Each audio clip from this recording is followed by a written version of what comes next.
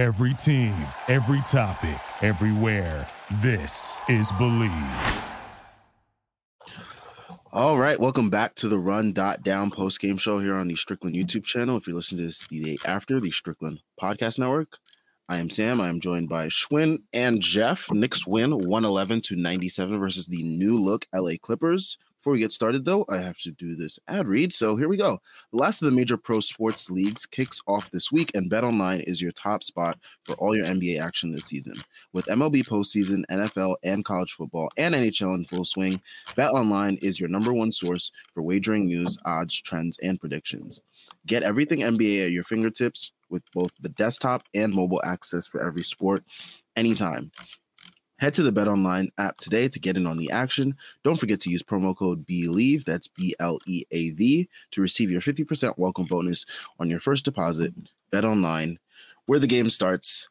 All right, so Knicks get their first home win of the year versus the new look Clippers, and probably the Knicks' most complete game of the year, I would say, so far. The bar is, however, very low for our standards right now because the team has been pretty abysmal in a lot of areas, and certain players have been pretty abysmal and just fluctuating.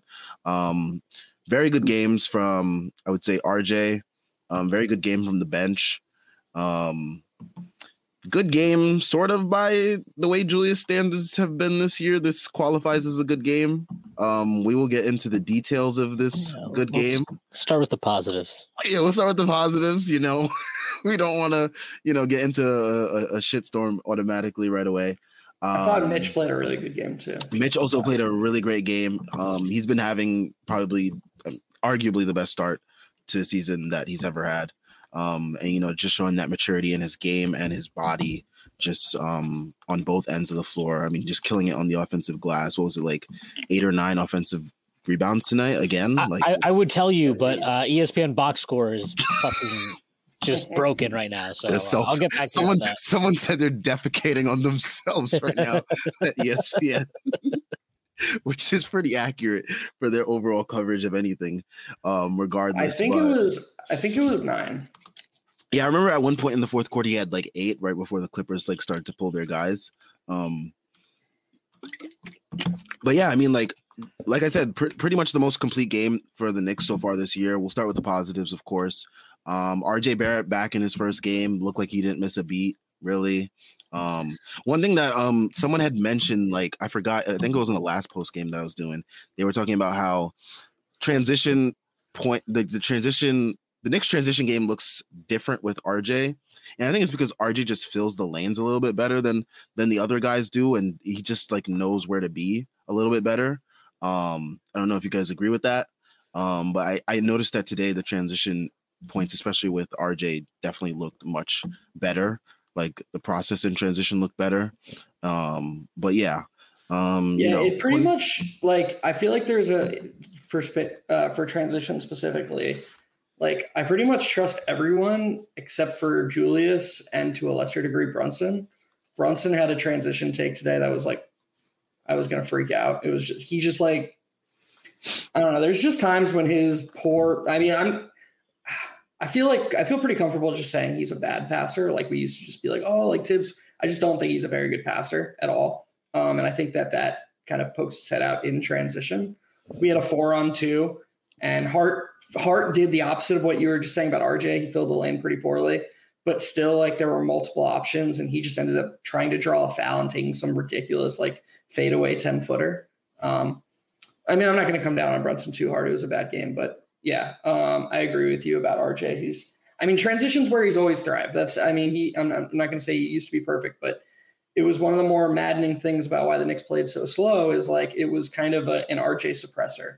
And the more they get out in early transition, the more turnovers they create, the better opportunities he's going to have. So, yeah, I mean, that's just win-win for the Knicks. I mean, one thing I would say about his transition, and I would guess that 2 or 3 of his turnovers were just like dumb takes in transition. He still has he does not ever, like, there's multiple times you can watch this. If you watch any possession where he bring the ball up the floor, especially with the bench, where if they have numbers break, he will pass. He's not a selfish player in that sense, but he'll make hit ahead passes to guys that are cutting in on an angle towards the hoop. He sees those passes. He never sees. Quickly will always be on the opposite side of him. Like if he's bringing it up the left, Quickly will be spotted up on the right wing, and he never sees that pass. Like he never makes that quick pass. He always tries to take it into the lane. So that's just like something that, I mean, I don't think it's like it's a tick of his. Like it's definitely a thing I've noticed. It's probably something you would like to see him obviously become a little bit more diverse as a passer in transition. But as far as just like getting into transition, filling the lane, and knowing kind of, he takes good angles. We have a lot of guys in this team that don't take good angles in transition. Like Randall is something in transition. I don't know what, he's something. But RJ, if you watch him, he like I don't like RJ that much leading the break in transition. What I do like is when he's ahead of the ball or he's filling in the lane next to somebody bringing it up, because I think he takes really, really good angles. I think he spaces the floor well in those moments. And he's, when he's able to catch it, especially if he barely has to put a dribble on the floor, like he's almost impossible to stop then. He's just so strong and he's good at getting angles now. And I think his finishing with both hands actually has improved a lot. So he played really well. I think, look, the 3-point shot he was 2 for it tonight. I don't even know what the hell he is for the year, but like, it just looks good. He was 6 of 6 from the free throw line tonight. Also, another great thing, Knicks were 17 of 18 from the line. Julius was also 6 of 6. So shout out to the Knicks for practicing free throws, I guess.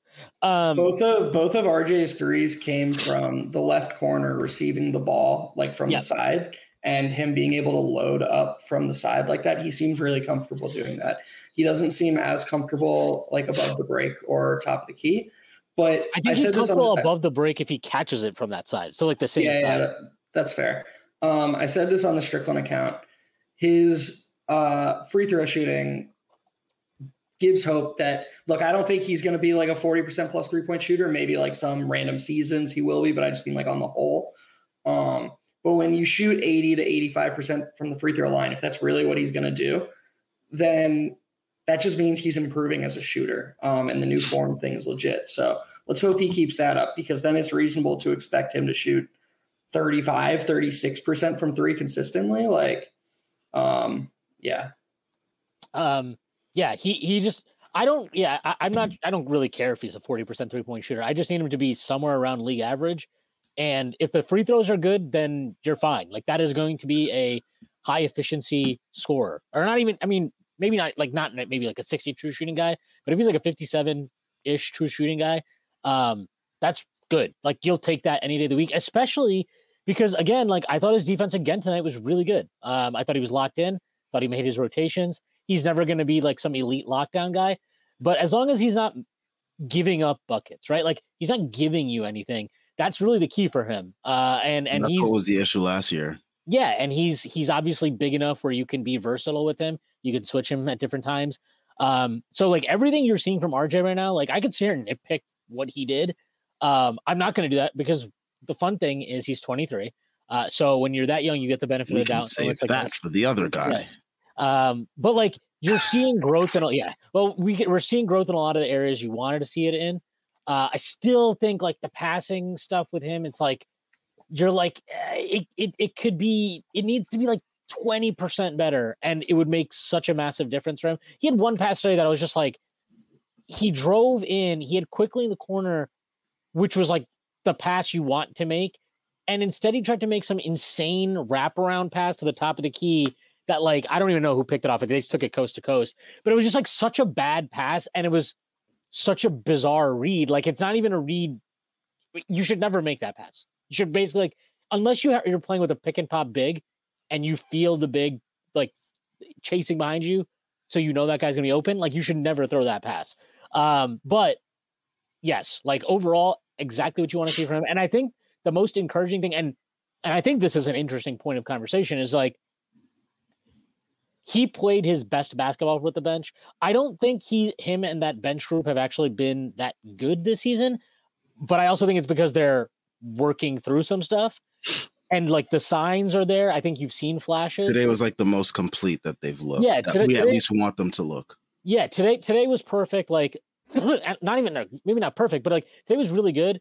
I think you're getting a sense of like they are better understanding now of each other's skill sets. Like I thought today again was really encouraging signs between how quickly and DiVincenzo were playing off each other.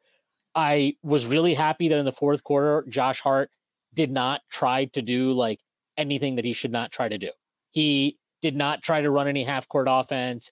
He did not pump fake and drive into like 17 people and try to do like a 360 spin pass or something. Like he just did all the Josh Hart things you want him to do. And he's awesome when he does that. Like you can feel like when he got that, they had that sequence where he stole the ball and set RJ up for a fast break, right? For a layup that put the lead out to 7 within the first 2 minutes of the quarter. The Clippers took a timeout, but like when he makes plays like that, you can feel that in the building. Like you can feel that give the Knicks a lift. You can feel him lift the tempo of the game. Like he does have this ability to lift the tempo of a game when he does it at the right times. And I thought he injected that at the right times. I thought he played with himself. And then like the thing with quickly tonight that I thought was really good was like he took 5 shots, I think. Maybe even I think like whatever it was. It doesn't really matter. But like he just didn't force the action at all. He did not even his playmaking, he was not trying to like manipulate the defense and set somebody up for the perfect corner 3. He was just getting in the paint, quick read. Like he was making quick decisions. He was letting other guys, feel the ball, make the right play. I really liked how often he was just calling out and setting up sets just for RJ to come basically around the screen and initiate. Like these are just small things where you're getting flow in the offense. You're trusting your teammates. And I thought that group, they blew the game open in that fourth quarter. Like within what was it like 4 or 5 minutes where it was a 17-point game all of a sudden. Their defense was incredible. Like they absolutely locked the Clippers up. Flying around the court. The one fucking, basket they got was that bullshit ass Harden 3-point foul call. And like, it was awesome. Like that was, I know they have their numbers. If you probably look at them right now, they're not good, but like I have felt all season that group is really close to like getting it together. And we saw this last year with the bench too, where they kind of were like, and then it was like, oh yeah, now we're really good. I think this group is going to take off pretty soon here. Actually, I really liked what I saw from DiVincenzo tonight. This what felt like, I know he had that game in Atlanta where he cooked, but this felt like sustainable in a totally different way. Like I felt like he was doing non-shooting things, like his defense. Because the shooting was insane in that Atlanta game. The defense and the offensive rebounding are things that he can bring every night. His offensive rebounding is fucking awesome. Yeah, it's like another Josh Hart out there. The one play that really stood out to me, and I think kind of encapsulates that shift by the bench unit, was the missed quickly 3. Yes. DiVincenzo offensive rebound. He flies in, quickly shifts above the break. RJ shifts to the top of the key. DiVincenzo relocates to the corner and quickly passes it back to him for the relocation. You made such a good point, Schwinn, when you brought up the energy that RJ brought. And I think I'll just sort of carry that over to just the entire bench unit, because it would obviously be insane to compare these Knicks to like the peak Warriors. But I do think that one similar yet like lesser but similar thing that they had is when that bench unit has been cooking these last few years, sometimes it just would feel like an onslaught of like momentum. And especially at home when the crowd would get into it, it just felt like the other team couldn't ever score. And just all these things would just like snowball for the Knicks. And for the first time tonight with that bench unit, it felt like that. Like they could do no wrong on either end. And I mean, they need that to happen. Like they need this bench unit to be really good because, well, not because, I mean, the starting unit's been really, really good, but if the bench unit can go from the negative it's been for the first 6 games to closer to what it's been for the last few years, all of a sudden you have a starting unit that's, carrying its own. The starting unit's net rating this season is like 7 + 7 or 8 per 100. It was really good last season. And then if you have a really good bench unit to win, like that's the path to winning 45, 50, maybe even more games, if things roll their way. So this is really encouraging. I'm going to hop off, but I look forward to hearing you guys talk about a couple of things that maybe it's best that I'm not here for, because I think I think I would have been a little bit more negative than But I I hope y'all enjoy it. Yeah. All right, Jeff. Take care. Jeff. Yeah. I mean, I just think everything about that group today was fun. Hartenstein was really, really good too with them. And yeah, I mean, look, I think there were times last year where that group, you felt like they were one rebounder short, maybe. Not like, I mean, I know Obi's numbers as a rebounder are basically the same as DiVincenzo, but it feels much different. I mean, part of that is obviously because DiVincenzo is a guard, so you're like, well, this is awesome. But I just think like that group, I would suspect it rebounds better than they did last year with Obi in place of DiVincenzo. The defense definitely looks better to me. The Knicks once again held a team under 100 points. I don't know how many times have they done that now this year? They've done that. Is that 3 times? They did that to Cleveland. They did that to Cleveland twice, didn't they? They did it to Cleveland twice. I believe so. They did it to New Orleans in a loss, and they did it again tonight. That's 4 times. Like whatever it is, but this defense is legit. And I think whatever you want to say about Jalen Brunson's offense, which has not been good this year, minus a couple of explosions, his defense has been way better this season. He made some terrible play at the end of down the stretch in the fourth quarter. Granted, it was against their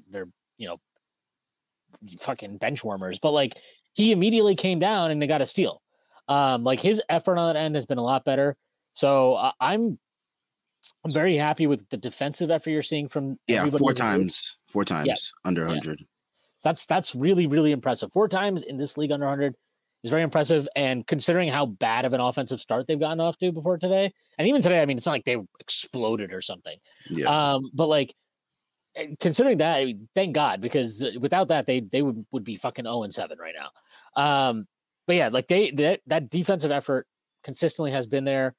And I was just really, really impressed with kind of like, again, that bench group. I can't say enough about it. I thought they're really good. And I will say, like, I know Josh Hart has not shot the ball well. I thought he actually played fine against the Bucks. Like, thank God I wasn't on the fucking post game for that, because I would have been furious. I mean, I was furious. But like, I thought he played well. I thought he looked physically better. And that wasn't the case all year. He looks like he's in a good place right now physically. Finally, he was moving much better today. I think his explosiveness, finishing around the rim is better.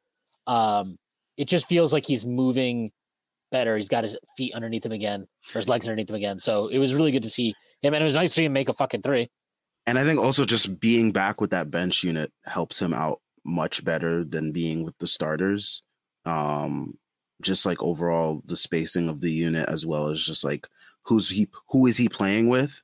I think like just the sheer more movement of the second unit is a better brand of basketball for Josh Hart to be playing within than the stagnant ISO heavy offense that the starters play with, because like it forces Josh Hart to be staying in the corner guy, whereas when he's with the bench, he's like more of like a cutter and a mover and stuff like that. Yeah, no, that's definitely part of the problem. I mean, look, the starters, I'm happy RJ played well, and I'm happy that Randall had a good shooting game, but like that group still just looks very discombobulated. Very discombobulated. They're not on the same page. And I do think part of the issue is Grimes is not doing shit. Like he's not shooting. He was invisible tonight. Like I forgot that he was even playing tonight. He was not. He's not shooting well. He is not showing you any level of growth with what he's able to do with the ball in his hands. And that is going to be an impediment for him in the short term for sure, but also like right now in his career, like that he's not bringing anything. Like the defense is fine. The defense is still good. Like there's no issue with that. I think today he played really good defense. Kawhi made like a tough bank shot over him, and it's like, okay, well, whatever. But like I think the defense is still there, but he needs to get something going here. Like and he's not getting bad threes. Like he's not getting bad looks. He's getting good looks. It's about cashing them in. And it's like, he's like shooting like he's on a fucking timer. Like, I'm like, dude, you're wide open. You don't need to get the shot up. Like you're going up. Yeah, it's not like there's 0.4 seconds left on the shot clock here. Fucking relax. So he's got to get it together, because I'll tell you what, like the way DiVincenzo played tonight, he keeps playing like that. he will take his minutes. He will take his spot in the starting lineup. I am almost positive about that. Like you can, and I'm not here to tell you that. Well, why wouldn't it be quickly? I don't want to have that conversation. I'm just telling you, I think that if DiVincenzo plays like he did tonight and Grimes continues to be the invisible man offensively, that is what will happen, because that is Tibbs clearly has a idea in his head of what that fourth guy in the lineup should be, and DiVincenzo is very much built to play that role, and he plays that like he's a spot up shooter, right? Like he attacks closeouts. I some of his attacks are, they're there. They are certainly there, but like they leave a lot to be desired. Yeah, he's a pretty decent passer off them. He made a really good pass today. He got a kick out and then he drove and he swung it to, I think, was that the Hart three where he found Hart in the corner? I think that was Hart. Mm-hmm. Like he's making good plays, making good reads. I just think like you can very easily see him slot into that role. And yeah, I mean, I don't think it's going to happen right this minute or anything, but Grimes really needs to just get something going here. And I this is a good point. This is from Aaron Bender in the chat, where Harden was all up in Grimes' face and he didn't want to blow by him. It's a bad look. I mean, it's not even that he's not trying. Like, he's not trying to. There was one last game where Dame Lillard was on him, and it's like, dude, you should want to, like, do something here. You should want to, like, either take him off the bounce. Whatever you're doing, you got to do something, though. But he's, like, really struggling to find confidence or whatever. And, like, look, I wouldn't love if he got moved away from the starting lineup, but at some point, understand it. Yeah, at some point, if this continues, like, you're going to have to make some move, because he's not giving you anything. And then the final thing I will say, because I don't want to turn this into like Julius has played some awful game. He didn't. I still think you watch back that game. I think you watch some of his decisions in the half court were very Julius. And then defensively, like, he just lost track of Kawhi multiple times. He lost track of Norm Powell multiple times for open threes. Like, he had a sequence. I have to mention this because this sequence at the end of the fucking third quarter drove me absolutely fucking crazy. The Knicks had the ball. They're down 3, bringing the ball up. Quickly's bringing the ball up. You watch back Julius. Julius is standing behind. He's like walking up behind him, clapping for the ball. Get the fuck up the floor. Get the fuck up the floor. And you know what? The last thing I want is Julius Randle bringing the fucking ball up the floor against the shot clock. Again, especially at the end of a quarter. How many times has he done that? And either takes the worst fucking shot that he bricks, or it's a turnover. He doesn't even get a fucking shot up. Like, it's a turnover. Get the fuck out of here. I could not, it was the most childish, ridiculous fucking thing I've watched. You are a 10th year vet. You are a fucking 10th year vet, and you're walking up behind Emmanuel quickly. Get the fuck out of here. That was ridiculous. That was absolutely ridiculous. And this is the shit that makes people like me, it makes it impossible for me to, like, fully embrace this guy. Because I'm like, do you give a fuck about anything other than, like, you your being stats. the man? Do you really give a shit about anything other than you being the fucking man? That was nuts. It likens me to, I shared a picture today of RJ looking at Randall on the bench in that game a couple years ago. It was Quickly had found Burks in the corner for that clutch 3. Is it the Bulls, right? Versus the Bulls. And he was absolutely furious at the end of that game, where he left the court and, like, launched the ball. And, like, yeah, I mean, he was basically pissed that, you know, he didn't have an opportunity to touch the rock on the last couple possessions of the game. And that possession that you bring up, it reminds me of that, you know, bringing very similar vibes of 21-22, which we do not want to relive. But yeah. Yeah, no, he was. Randall was. I think this is from Hawkeye 420. Randall's responsible for 90% of Norm Powell's threes. He was. He had one at the end of the first half, and you knew it was him, because I've never seen him try to close out as fast as he did. I was like, oh wow, you definitely. And he put his hand up like he acknowledged it. I was like, damn, like that must have been a really bad fuck up if he was the one that did that. It just. I don't.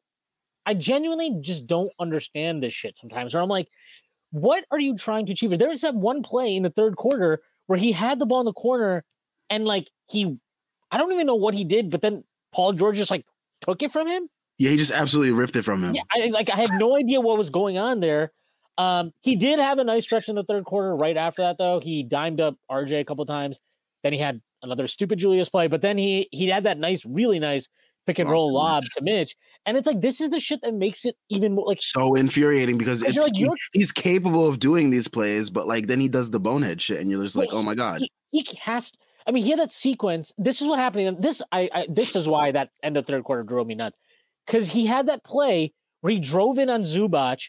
He thought he got fouled, right? He put up a layup. Then the next possession down, he comes down and tries to do the same thing. He gets his offensive rebound somehow. And then he tries it again. And it was just like, dude, like there are three. It's like an idiot just running into a wall countless times. And there are three shooters wide open. And then that's what drove me nuts. Is like after this sequence is when he does the whole clapping behind quickly. And I'm like, you've got to be fucking kidding me, man. Like you've got to be kidding me. Like you don't even deserve to take another shot this quarter. Like get the fuck out of here. Like it was ridiculous to watch that. And like those sequences are what drive us crazy. And quite honestly, this is maybe the wrong way to evaluate him in general, but like, or any player in general. But like, I fundamentally believe this at this point. I'm convinced of this. You cannot win. You cannot contend at a high level with a guy this prone to like crazy stretches of volatility, individual decision making. And he does not volatile. Have. Yeah, he's too volatile, and I don't think he has the like. Are there times every player has moments where they're going to force it and do stupid shit, right? He does not. Awareness. Yeah, I just don't think he brings you enough value otherwise. And then like the defensive stuff, whatever. I don't know. He's not good enough offensively consistently to ignore the defensive stuff because he's too volatile. And then like we don't even know if he can do this stuff in the playoffs, right? Like today he has yet to be seen. Right. So like it just makes it really, really hard. And I think that's what is most frustrating for me, or I think most people as fans, is just like you don't know. It's like, okay, well, can he do any of this in the playoffs? And then to boot, obviously gets off to this horrible start the season. On the plus side, and I think this is only fair to be said, like I actually thought against the Bucks, one, I didn't think his effort was bad against the Bucks. I didn't until that last play. I mean, that last play was bad, but like I didn't think his effort was bad against the Bucks. I also thought he was moving a lot better. Like he looked like he was moving better in that game. He took stupid shots, but he was moving better. He looked again like he's moving better today. He actually had a couple plays where he powered through guys, knocked them off balance, and was able to finish at the rim. He had some good drives. Yeah, that was really good to see. He had the funniest lob attempt ever that counted as a basket for him. But like, no, I think you saw some of his movement was better, but like, I know the box score looks really good today. He still hasn't had like one of those explosive fuck you quarters where he just like goes off for 15, 16, 17 points. Like, and that's why I think this feels different. Last year against the Timberwolves last year. Yeah. And so I just think like we're waiting for that, because the one thing about him last year that nobody can deny is he was the kind of like, he got us started, right? Like he was the leading scorer in first quarters last year.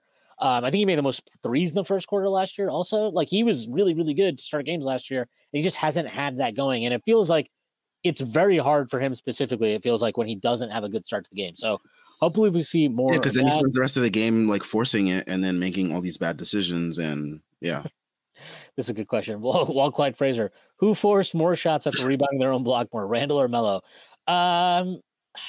I think Randall, but I don't know. Maybe I'm like forgetting. I know Melo used to do that a lot, but it feels like Randall does it so much more because like, oh my God. He might not, but it also just feels so much worse when he does it. Because I can tell so badly. I knew he wasn't going to pass the ball. Like I knew when he got blocked that first time by Zubac, I was like, he got it back and I was like, there's no way he's passing this ball. The only way he'll pass it if it's somebody knocks it loose and he gets it like scrambling out to the 3-point line or something. But it was some fucking. I mean, that was. It's definitely that was something. It was definitely something. I saw some comments here about Mitch. I do want to get into Mitch because I know we briefly mentioned him in the early part of the game, early part of the post game. And then we'll get into some other IQ bench stuff that I also see in the comments here. Hook up for 20 here says Randall's too chaotic. He was good, but he was one of the biggest reasons why it was a close game. I think, just overall, not just him. I will throw him a bone here.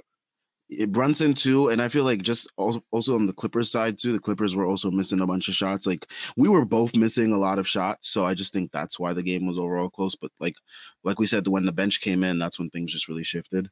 And also the Clippers are dealing with like trying to integrate the bearded man. So well, I want to Harden experiment. This from JK. Harden experiment going to be a failure. Lost DDV multiple times on defense. Can't survive with Harden and Westbrook backcourt in 2023. The usage with that starting lineup, good luck figuring that out. Like I don't really get it.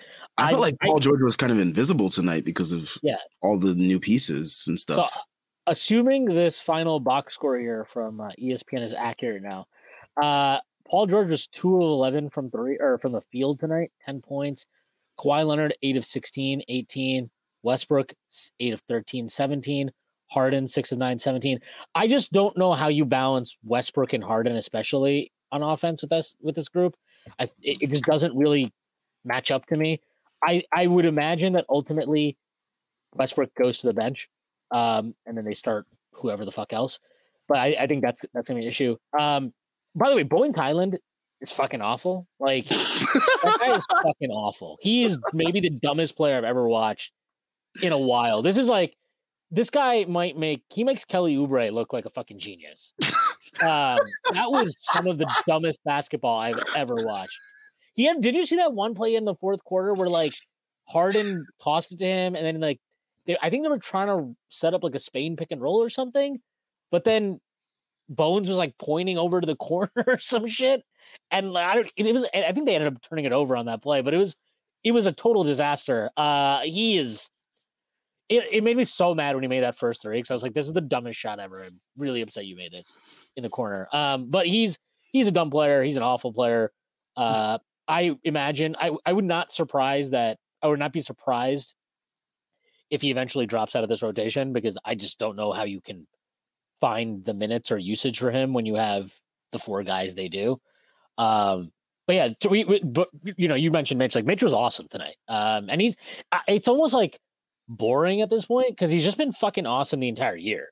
Yeah, like this is as good as he's played. I mean, look at this stat here from Jordan Bub. Offensive rebounds this season: Lakers 55, Wolves 50, Mitchell Robinson 45, Rockets 45, Bucks 43, Wizards 43. Wizards actually absolutely abysmal, by the way.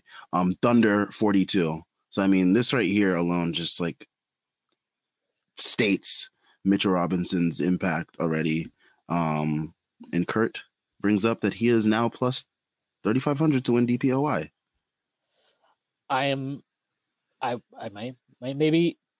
partake in that. I put 5 on him when he was plus 8,000, so looking pretty good now. Look at you, the fucking master of gambling over here. Do you have a season-long parlay on like him and fucking quickly to win 6 Man of the Year or something? No, but now you're giving me an idea. Look, he's just been so good. 4 steals tonight, by the way. Yeah, I mean, and the last one he had, I think, basically wrapped up the game for them. But like, the one thing I'll say, I think there's been a lot of stuff about like people feeling like he's part of the problem with why the offense has gotten off such a slow start. Because it's like he's just in the paint all the time. It's crowded, or we just trying to win the possession battle type of stuff. I really don't think he's even close to like the biggest issue with anything that's going on offensively. He just doesn't get the ball enough for him to be the factor, like to be the reason. I really feel, I feel very strongly that like Brunson is struggling to find his shot, which is making him make some really questionable decisions. He's not seeing the floor well. That lob attempt he had to Mitch in the first half was, I don't know what the hell that was. It was like so obvious that was not the pass. I think Grimes was open in the corner. granted, he's probably like, well, Grimes might shit himself by passing the ball. So, yeah, well, but like, it was just such a bad read. And he's made like a lot. He had that play at the end of the fourth quarter. Again, it didn't matter. Like one, I want to say this, quickly should have not come out of the game. That was insane. I tweeted it. I was like, I wouldn't have put Brunson back in here because, like, I mean, like, granted, Brunson wasn't really like the worst defensively, but like, quickly was just giving you so much more, and just like the cohesiveness of that lineup. Like, why ruin a good thing? We're lucky that the Clippers didn't Brunson had a bad game. He was playing a bad game, so like. And I thought for a second there, like Thibs was actually going to be like, oh, let's bench Brunson, I thought like Thibs was finally going to come to his senses and, play quickly the rest of the night out. Like he earned it, but he didn't. And it looks like Josh Hart took what should have been Quickly's minutes too, when we'll talk about that. But yeah. Yeah, look, the Josh Hart thing is stupid to me. He's now the first guy off the bench, and that group sucks. Every time he comes in and he's with that group where it's like him and Grimes, I'm just like, oh, great. We got two wings, neither of whom one guy who doesn't want to shoot, the other guy can't shoot. We got Randall right now who can't shoot, and then we have Mitch or Hartenstein, neither of whom can shoot. This is great. I love this. This is very good. It's just that sort like they have Brunson and Randall right now. They're so kind of focused on trying to find their own offense that wow, Anthony Edwards just fucking went off. But like they're searching. They're like trying to find their own rhythm. And I think it's just costing that whole group. And, you've seen that a little bit with the bench, but I feel like with the bench, it's more like trying to figure out roles. It doesn't feel like they're not trying to play together. The starters, it actually feels at times I'm like, are you guys like, are you trying or is it just like my turn, your turn? You're like, I'm going to take the shot. You take the next one. It just hasn't been, it's not been smooth. And, it didn't matter tonight because the Clippers also are not very cohesive, especially not right now. There was one hilarious play from the Clippers where like they I forgot who was throwing the pass, but like they were throwing the pass to like Norman Powell in the corner, and then PJ Tucker was just like strolling by, and then it ended up being like a turnover. And I was just like, wow, all right, they got a lot of things to figure out. But yeah. This is a good description of Hawkeye 420. Julius with an intermediate class. Yeah, this was like an intermediate. Not a master class. Yeah, not a master class, an intermediate class. RJ and Mitch master class, it seems. Yeah, I mean, I think the best thing I could say about RJ tonight, and I mean this truly as a compliment, I didn't even think he played that well of a game. Like, I thought it was a good game, but I was like, oh, yeah, it could be better. Yeah, and it feels good to feel that way because last year I would probably watch the game and like, this is the best thing I've ever watched in my life. But like, I feel like he's playing better. He's hitting a higher level right now as a player than I think we have seen from him generally, like consistently. And it's really, really encouraging, I think, because they really need, I mean, this is what they need, especially with Brunson and Randall, like really searching for their games. You needed him to step up, and he has stepped up. He's been great. And I thought, like, again, and I mean this, like, the best thing is that he struggled tonight, like, or that he didn't have a perfect game, that he didn't make every decision. But on aggregate, you're like, look at the box score and you're like, okay, yeah, I'm going to take that. An efficient 26 points, 4 assists, however many rebounds he had. What do you have? 6 rebounds. Like, yeah, you'll take that every time. Yeah, the 5 turnovers aren't great, whatever. But, he was great. I thought he was really solid tonight. And like, if this becomes an average game for him or something, then you're really cooking with like, you're in a good spot then. If this is a solid game for RJ, now I think, this opens up a Pandora's box of questions as far as like long-term decision-making with the roster. But those are good decisions that you'd want to have. So yeah, I'm very, very encouraged by that. And he seemed to cut out those dumb shots. Remember those dumb shots that he'd take that like dive is that would make his efficiency nosedive. Like he'd start off like his game would start off at like a 9 for 16, but then it'd be like a 9 for like 22 type of night. And he seemed to cut out those type of shots, which is very encouraging to see. So yeah, I mean, and he's getting to the free throw line, hitting his free throws consistently all year. Hopefully this is something that continues. Through his first 5 games this year, he's 22 points per game, 3.6 rebounds, 2.8 assists, 47% from the field, 44% from 3. I don't think that's as sustainable as we'd like it to be. 85% from free throw line, 62 shooting, and he reached 5K points today. So shout out to RJ Barrett. Well, I think the 2-point percentage can still be better. The assist should be higher. Like he should be trying to average 4 assists a game. That should be like his target goal, because you still see times where he forces up a shot. Like he took an early mid-range shot today at the start of the second quarter that I was just like, really? Like that's 16 seconds left. That's the shot we're going for here. But like that's what I mean. Like, even if the 3-point shooting comes down, there's stuff for him to get better at, even within the context of that stat line. That would that would do a lot, really. That would still make him a very efficient player. So, I'm again super encouraged by what I've seen. And it's not, again, it'd be different if it was just the offense, because he had, like, I remember last year had a month where he was like super efficient. I think it might have been December before he got hurt.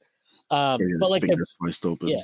But the thing that's really encouraging is that his defense has been way better. So, I mean, look, this is as good a start as I could have hoped for. I did not think he would get off to a good start, just because he generally has not been a quick starter, as we know. But yeah, so I'm definitely very, very bullish on what I've seen from him. And honestly, Mitch, I'm like, is there anything to be I don't think he's done a single thing that you'd be like, I don't know if he can keep this up. Like, I'm pretty sure he can continue to be terrible at free throw shooting. And I think he'll be pretty good at all things he's good at. So yeah, this is great. Like, I could not be more happy with what I'm seeing from both of those guys. Yeah. And it just shows that, like, just having patience with these guys. I mean, it's probably a lesson for maybe we should have some patience with Grimes, I guess we can say. Despite, the frustrations that we see from him. I mean, we had frustrations with RJ. We've had frustrations with Mitch. They both come out really strong this year. Maybe it's just like giving these guys a matter of time to fully mature their games and their bodies. Well, if you think about it with Mitch, like Mitch we still had a lot of questions about him before last season started, because we'd seen flashes, but then he got hurt. His 2021-22 season was kind of like, he had really good moments, but then he had stretches where you're like, what the hell's going on? But you saw, like, in his 5th year, it was like, okay, now he's kind of given himself a baseline of like really solid starting center. And he's taken a step above that now this year, where it's like Zubac was a guy, I remember in the past, Zubac has at times like giving him trouble, gotten him into foul trouble and stuff like that. And he did nothing today. Like, Mitch totally destroyed him, other than a couple of really nice passes from Harden and pick and rolls, which, like, you're just gonna have to live with that because that's what Harden does. There was nothing there for him. He's done that now against a few guys that he's had trouble with in the past. Like Valanciunas was another guy that he had trouble with in the past. He totally dominated him in that matchup. It's just the fact that he's now showing you he can dominate matchups against guys that you're like, well, if you want to be a top 10 center, like, these are the guys you have to win your matchups against consistently, and he's doing that. So really, really happy to see how he's playing. And, like, this is also why, I mean, look, Grimes is very frustrating right now, don't get me wrong, but I think we should also think back to, like, Quickly struggled at the start of his 3rd year. RJ at the start of his 3rd year was brutal. We were like, can this guy make a 3? Like, same thing with Quickly, actually, even, right? Like, it is hard. And I think it's instructive to kind of think of how these guys are now, as they've developed and you've given them time, growing into your body and all that type of stuff. And looking at Grimes, like, I think Grimes is struggling right now to kind of find his rhythm, his confidence, whatever. You need to give that time. He's a young player. And while he's doing that, while he's struggling with that, he's not fucking up. He's not like sacrificing anything for you on defense. He's still competing. His bonehead errors are not the type of errors that are going to, like, collectively destroy your team or anything. So I think you have to let him kind of at least give him time to grow through this. It is funny though how he ends up having like these moments at the end of games where, like, something just, like, absolutely happens that includes him. Like even the last game versus the Bucks, he's the one that gave up the and one to Dame. That was such a soft call. Yeah, it was the worst. He barely touched him. Like we're calling that. I don't know if you guys talked about this at the time. Tournament. I know that, yes, is Grimes the most responsible for that play? Sure. That was the Julius play, right? That's the one we're talking about, the Julius walking around play. If Julius runs back and is just standing in like the middle of the fucking paint, that play never happens. And he can still go and recover to Giannis. And I can promise you, yes, I know Giannis was 3 for 3 from 3 in that game. There's no fucking chance they gave a shit if he was going to take another 3. Like, there was no chance. So I don't want to hear like about, oh, well, he's just watching us. And then like I had people telling me like, well, Giannis was walking there too. I'm like, how is that relevant? They have the fucking ball. You're on defense. You're trying to stop them from scoring. Right. And the biggest thing is like cutting out any opportunity for an easy basket at the rim in transition. And yeah, he obviously didn't do that. Anyway, not to revisit that clusterfuck of a finish of a game. But yeah, like it just, I think Grimes needs time. And then, yeah, like, quickly, again, not the most explosive game. And I think if you did not watch this game, you'd probably be like, I guess it was fine. But I thought he was really good. I thought he changed. Defensively, he was great. I thought he was awesome on defense. His energy, I thought, changed the game early on when the Knicks were kind of like, it felt like they were teetering. I don't know, they weren't on the edge of losing or something, but like it did feel like they were. It felt like it was going to be a game that went down to the wire if they didn't blow it open. Yes, and luckily they did blow it open in that fourth. That was really nice to see. I see people in the comments a little bit concerned about at least Quickly's minutes, just because it seems like Josh Hart is jumping him in that area as well as DiVincenzo. Do we think this is like a symptom of Thibs's early season experimentation and he'll go back to Quickly being like, first guy off the bench? Or do we think this is something more so to stay? It does seem like Thibs does have some type of favoring towards playing Josh Hart a lot. I don't know. I guess I'm definitely concerned. I'm not going to lie. I am concerned. I thought tonight, like him getting pulled when he got pulled was just so dumb to me. I was just like, I cannot fathom why, because Brunson's not the type of guy that if you sat him in that moment, he would have been like pissed. It's not like a Julius thing. No, he would definitely, he'd understand it. He'd probably be like, yeah, I played like shit. Like it is what it is. So I didn't like that. I don't like Hart being the first guy off the bench, especially because that lineup is so bad. Like it just is bad. It's bad this year. It was fucking hideous to watch in the playoffs last year. Like we don't need to watch that lineup anymore. And I guess maybe Tibbs wants to give it more time because he sees something with it that like he likes. Fine, but if that's a thing that is happening, 20 plus games into the season, that's a real concern because it's not a good lineup. That spacing sucks, and they just don't have enough creation or ball handling or spacing in that group. So I don't really love it. I mean, it's fine, I guess, if you need like in certain matchups. And I do think some of this tonight might have been matchup oriented, where he's like, they got they got these 3 wings in Russ, who's a really big guard. Like we need to be like that. That's why I need Hart on the floor. It could be that thing. But I still think that like he needs more minutes. There's no way Hart should be getting more than him on average. There's no reason that you cannot find 26, 28 minutes a night for this guy. I think it's very, very obvious he should be playing at least that much. And to be fair to Tibbs, and I know that people will be like, well, then why not just play more minutes and give Brunson less? Like, I think part of this is that the Brunson Quickly lineups this year just haven't clicked yet. Partially that's probably because Brunson's just been playing really bad on offense, but like they just have not clicked yet. So I wonder if because of that, he's giving them a shorter leash or something. I don't know. But yeah, look, I would be lying to you if I said I'm not concerned. But I also know that like I was concerned at the same time last year about his minutes, and eventually like Tibbs discovered that he was good and discovered good rotations and things happened and that was good. So like I would pump the brakes on anybody that's like, this is a disaster, this is going to cost us him or whatever. Like, I don't know. At the end of the day, like, I think it's a compounding effect of not paying quickly. And then, you're reducing his role, you're reducing his minutes. People are like, I guess, jumping ahead to the future of like, hey, what if this other team offers quickly a bigger role, more money, stuff like that. I think that's what's going through people's minds, which is fair, I think. But yeah, I mean, I wouldn't be too overly concerned just yet. We do have to see how things play out. Like we said, there's this experimentation phase with Thibs in the early part of the season, as they're trying to figure things out with this team. So we'll see maybe like 20, 25 games in that things are a little bit different and things are a little bit closer to last year. Yeah, I'm just the corpse of Khalil Mack just ended this game. I was not even watching it. But yeah, like it's just you've got to just let it play out a little bit. This is from Christopher Vieira. Thomas didn't discover anything. The front office intervened and injuries catapulted IQ to major minutes. I don't really think the injuries mattered because he was getting major minutes before any injuries hit.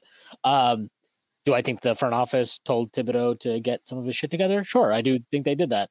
I don't know why we would think that may not happen again this year, though. Like, it could totally happen again this year. So I would, again, give it 20 games before you start freaking out too much about the minutes. I do get, like, especially because of how stupid the minutes were in the Milwaukee game. I totally get it.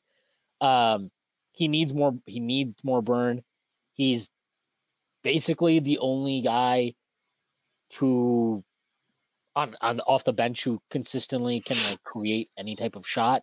So you do need something, like you need to play him more. He's the fourth guy in this team to that can actually create a shot. Everybody else kind of needs things set up for them. But to just go back to his game tonight, yeah, the defense was really good again, as per usual.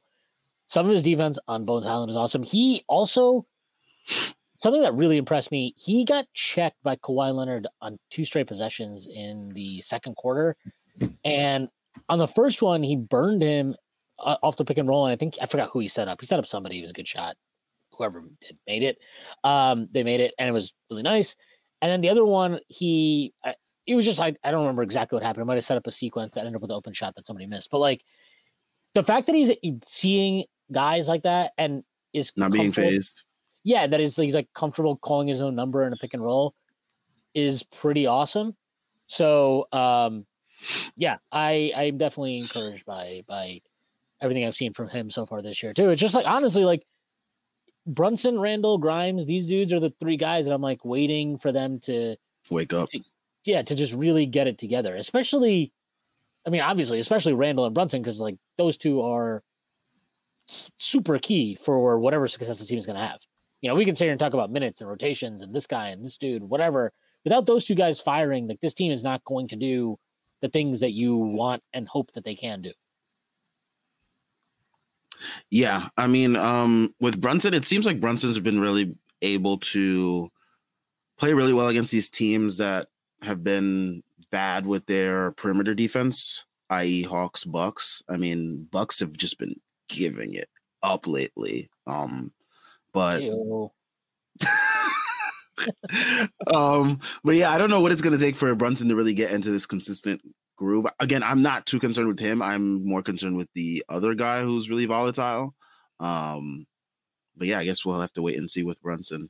I don't remember it being this rough early on last season. No, it wasn't. It definitely wasn't. This is, yeah. I would venture to guess this might be his worst like 6-game stretch in terms of shooting percentages of his career. Like it really would not surprise me at all.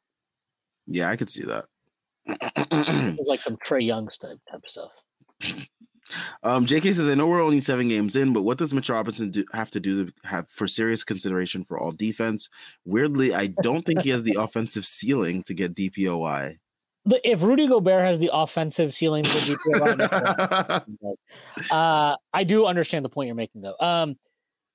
I don't know. I think the Knicks have to start winning games. They got to string together victories. If they're a 50-plus win team or around there, he'll be in consideration. I think a combination of that, as well as like if the Knicks have like a top 10 defense for the year. Right, if they stay the way they are right now, he will be in consideration for sure. Yeah. But they also have to have team success too. Yeah, and I think the honestly the most encouraging thing to me about this team's defense so far, like even against the Bucks, as dumb as so many of the things that happened were, the Knicks needed to basically shoot like shit in that game from three, and the Bucks had to have like Giannis be infected with the spirit of Ray Allen to win that game. Like, and even then their offense sucked. They couldn't get anything inside at all. Like the Knicks defense right now is playing at a really high level. Yeah, the Bucks killed us from three. They had Marjon Beauchamp and Jay Crowder just absolutely lighting us up. Dame decided to start hitting shots late in the game as he does. But I think your boy Jay Crowder. That's not my boy. I hate Jay Crowder. I absolutely despise Jay Crowder with every fiber of my spirit. Your favorite player, Jay Crowder. Like when he was hitting every single three felt like a shotgun blast. It was insane. But yeah, they had to absolutely light us up from three for them to like beat us. But yeah, like you said, our defense, I mean, hopefully it can continue trending like this. I mean, it's funny. I mean, I think we all thought before the season started that like our offense was going to be the thing that like really carried us to start the year at least. And we thought the defense was going to be something that would at least take some time, or at least it wouldn't be good until like the playoffs. I remember Tyrese was saying a lot that like our defense really like picked up in the playoffs. Last year, our defense is more suited for the playoffs. And the team just really seems to lock in during that time. But I mean, it's very encouraging to see them start off the year playing well defensively. And if their offense could pick up to where they were last year, I mean, that's looking like a really good team, but that is asking a lot right now, considering where things are. Yeah, I don't know. Defensively, we'll see. Just to kind of talk about something a little bit different. I really thought that I don't understand what this Clippers team is trying to do. Like I'm like watching them the whole game. I'm like, okay, I don't know if you heard Breen at some point early in the second half. He was like, the Clippers have only shot 7 free throws, and I'm like, I don't know if you watched the fucking Clippers at all in the last years, Breen, but like they don't shoot free throws. Like they don't get free throws, and I guess they're like hoping Harden can give them that. Yeah, they're mostly like they're really a heavy jump shooting team, mid-range 3-pointers. I mean, Russ was the only guy that really seemed to be like taking it into the paint really a lot, and that was about it. But yeah, I mean, I don't really see where the free throws were going to come from. Yeah, it was weird. Hawkeye 420, what's funny about those three you mentioned, Twin, is they have had about 2 good games, in quotes, good so far. Grimes, maybe just the Bucks game. Yeah, like I think Grimes is the only game you'd say was like, yeah, he played well, and that was the Bucks game. Randall, I think you'd say tonight and the Hawks game, I guess, if you want. Depending on how low your bar is. No, nobody's here to judge. And Brunson, I guess you could say too, like, I know it's crazy to say this. That Hawks game, I actually didn't think he played that well. I thought he shot the 3 well. Like he was on fire from 3, but I did not think he played very well. I think he was a great outlet. He did not. I was like, he's not doing a great job point guarding. I thought he got cooked on. That was the one defensive game he had this year where I was like, he was actually atrocious. But yeah, so like aside from the Bucks game, I wouldn't even, I don't know. I would say like he has had 2 at most. So yeah, it's been rough, and we 3 and 4, you take it, move on, but then they cannot be more than a 500 team if those guys cannot get into a consistent rhythm. It won't happen. It's not possible for it to happen. This is from Knicks tape. Adding Dante DiVincenzo and RJ's off-ball defense being good has created so many deflections and turnovers for us this year. Yeah, that's a great point. Knicks were able to get into transition a shit ton tonight, and they've been better about it all season. It's just been about converting your chances and all that stuff. But like, yeah, absolutely. I mean, DiVincenzo's he made a couple of plays tonight that were really spectacular. That block he had on Harden was nuts.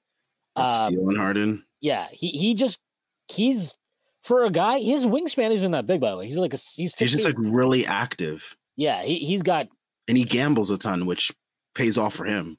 He's got great hands. All right. All right. They're just gonna go with the gambling part, but okay. But he's just active and like I don't know. I really like how he plays defense. I just like how he plays. I think he plays really hard.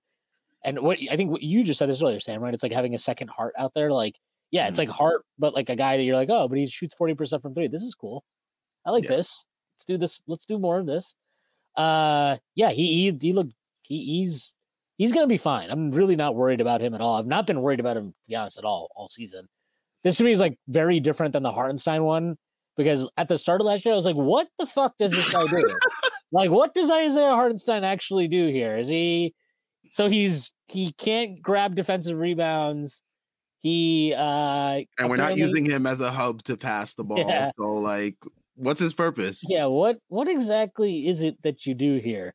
But he's not even good at being a fake stretch five. I remember that 3-point experiment with him ended like super fucking quick. Tibbs watched him take like 3 threes and was like, all right, forget. We are good here. But like this to me, it just always felt like him trying to find his place in various lineups he's playing in.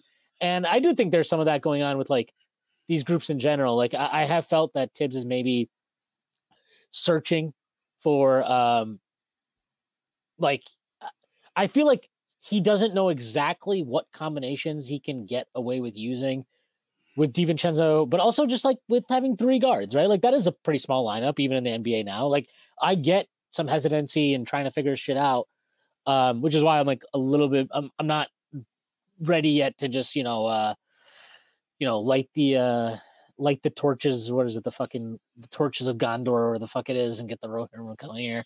We don't need to do that yet, but like I've just not been concerned at all about DiVincenzo. He's always felt like he's perfectly functional and just searching for kind of like where to get his shots. And that was like what was good tonight about some of the threes he made, where they were threes where I was like, that's tight. And then it was like, okay, no, that's good. Shoot that. Yeah, that's a good shot. Good shot. He hit that one in the corner, like off of the quickly pass, where I was like, damn, like he did not hesitate on that at all. And I think he might have even been like slightly behind the backboard. So, yeah, man, if that's the confidence we're getting from him, I'm ready. Like I'm very, very happy with that. I think him and Quickly are going to be awesome off the bench together, which I've said forever. And yeah. Just their activity defensively. JL brings up, as we were talking about the Clippers earlier, he said their depth already stinks. They're now stuck with Moussa Diabate as their backup center because Julius ended Plumlee. By the way, I saw a bunch of people indicating that Julius did that on purpose and was trying to be dirty. Shit just happens. Sadly, maybe Plumlee's leg is done. Yeah, this was not like a Bam Adebayo situation. Yeah. This is not a Bam. Yeah, I didn't think it was not dirty. It was bad luck. And I think Julius, they even showed him like going over and, I think he apologized or at least checked in on him as he was getting carried off the floor. Not that I'm sure Plumlee like was probably like, yeah, all right, dude, thanks. I'm gonna go get this X-ray now. To show that my ACL has been completely shredded. But yeah, like their depth is pretty depleted. It feels like all their good depth is perimeter guys, right? It's like Powell. If you're still a Bones guy, Bones. Terrence Mann. Yeah, Mann's hurt. That's a big loss for them right now because he definitely gives them some juice that they need.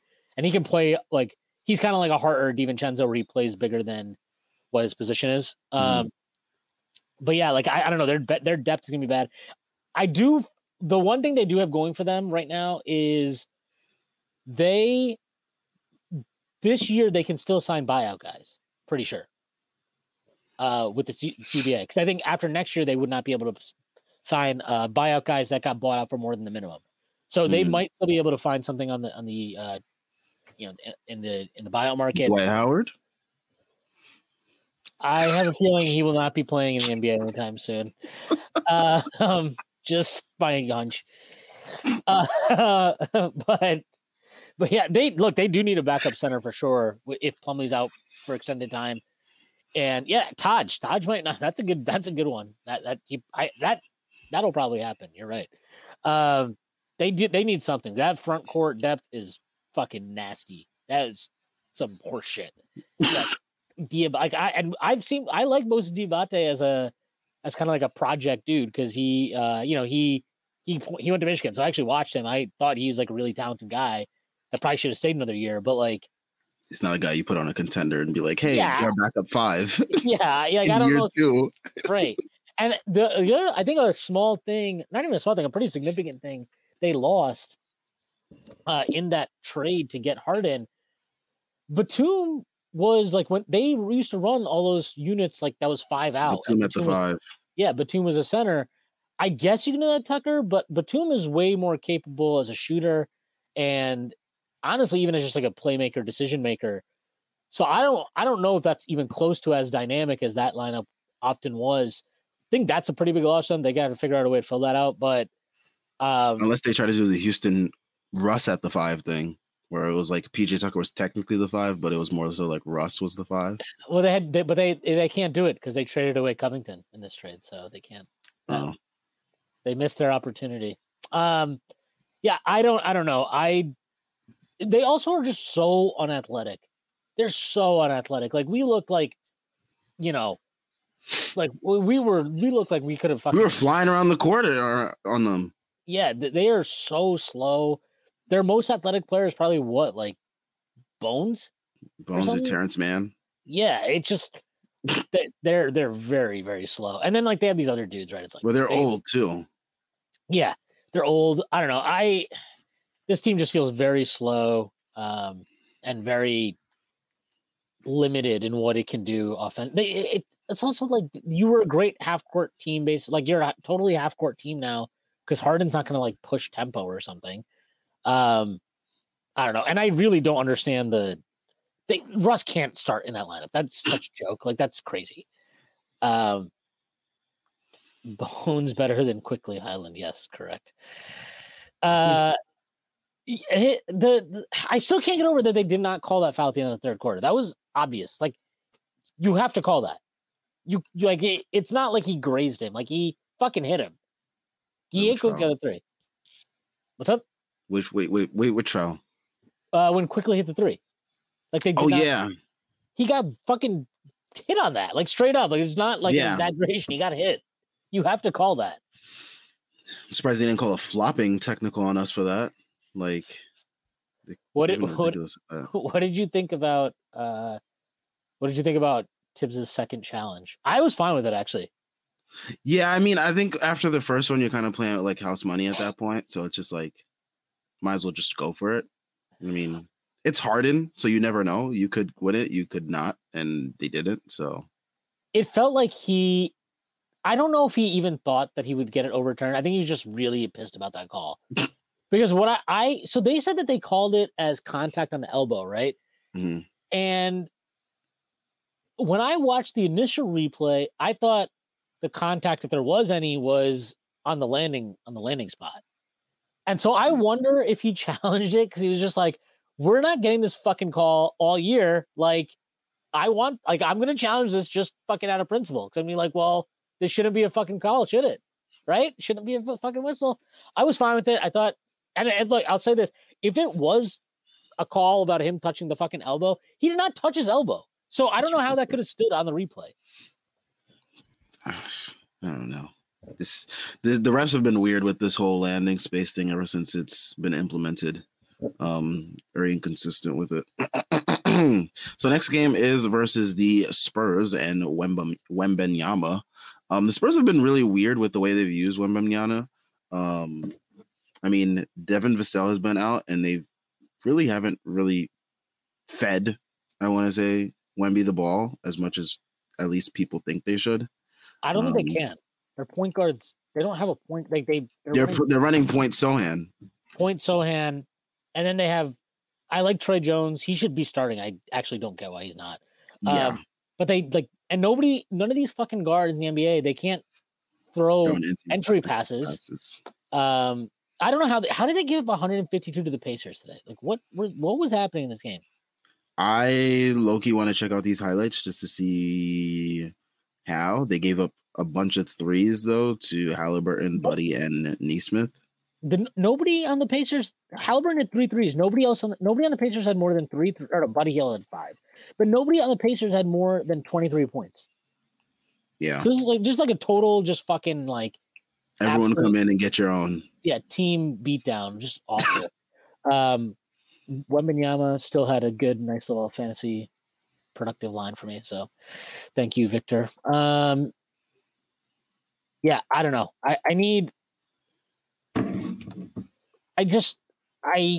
This is like a game where I really need Julius to be chill and not be like, I got to show this guy it's my league. Like, I got to give him his welcome to the NBA moment.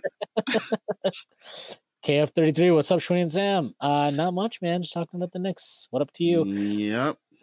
They refuse to play Trey Jones, JK.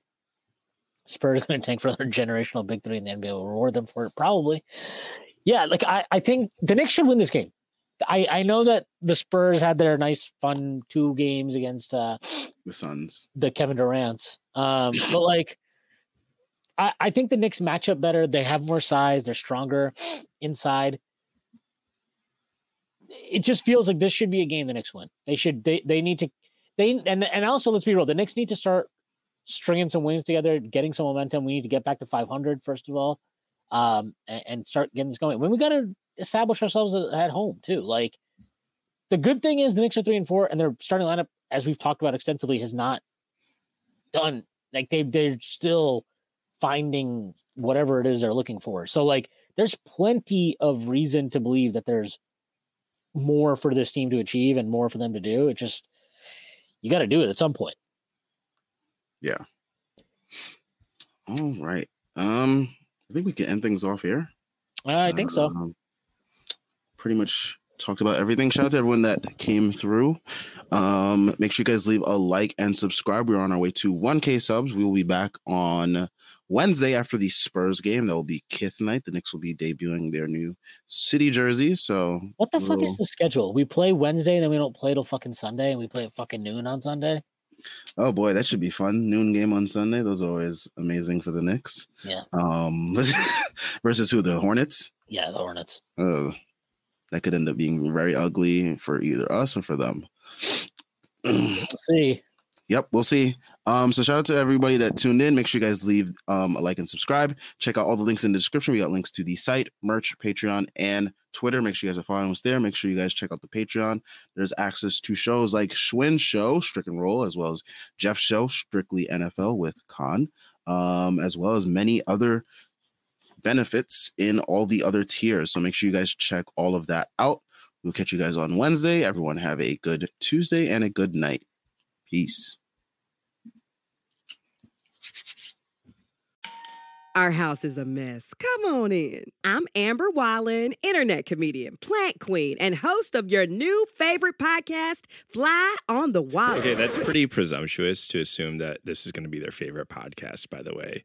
Like, come on, Amber. Anyway, that wasp that you just heard interrupt me is my husband. And co-host, Benjamin Wallen, also a comedian, and I host people at our home. I have a great wine collection in my cellar. Well, you it's mean not a cellar. the mini fridge? Yeah, it's a mini fridge. It's a mini fridge. New episodes of Fly on the Wallen drop every Wednesday. Listen in as we discuss relationships, books, and keeping our sweet baby kid alive while we make laughs on the internet. Subscribe to Fly on the Wallen wherever you get your podcasts.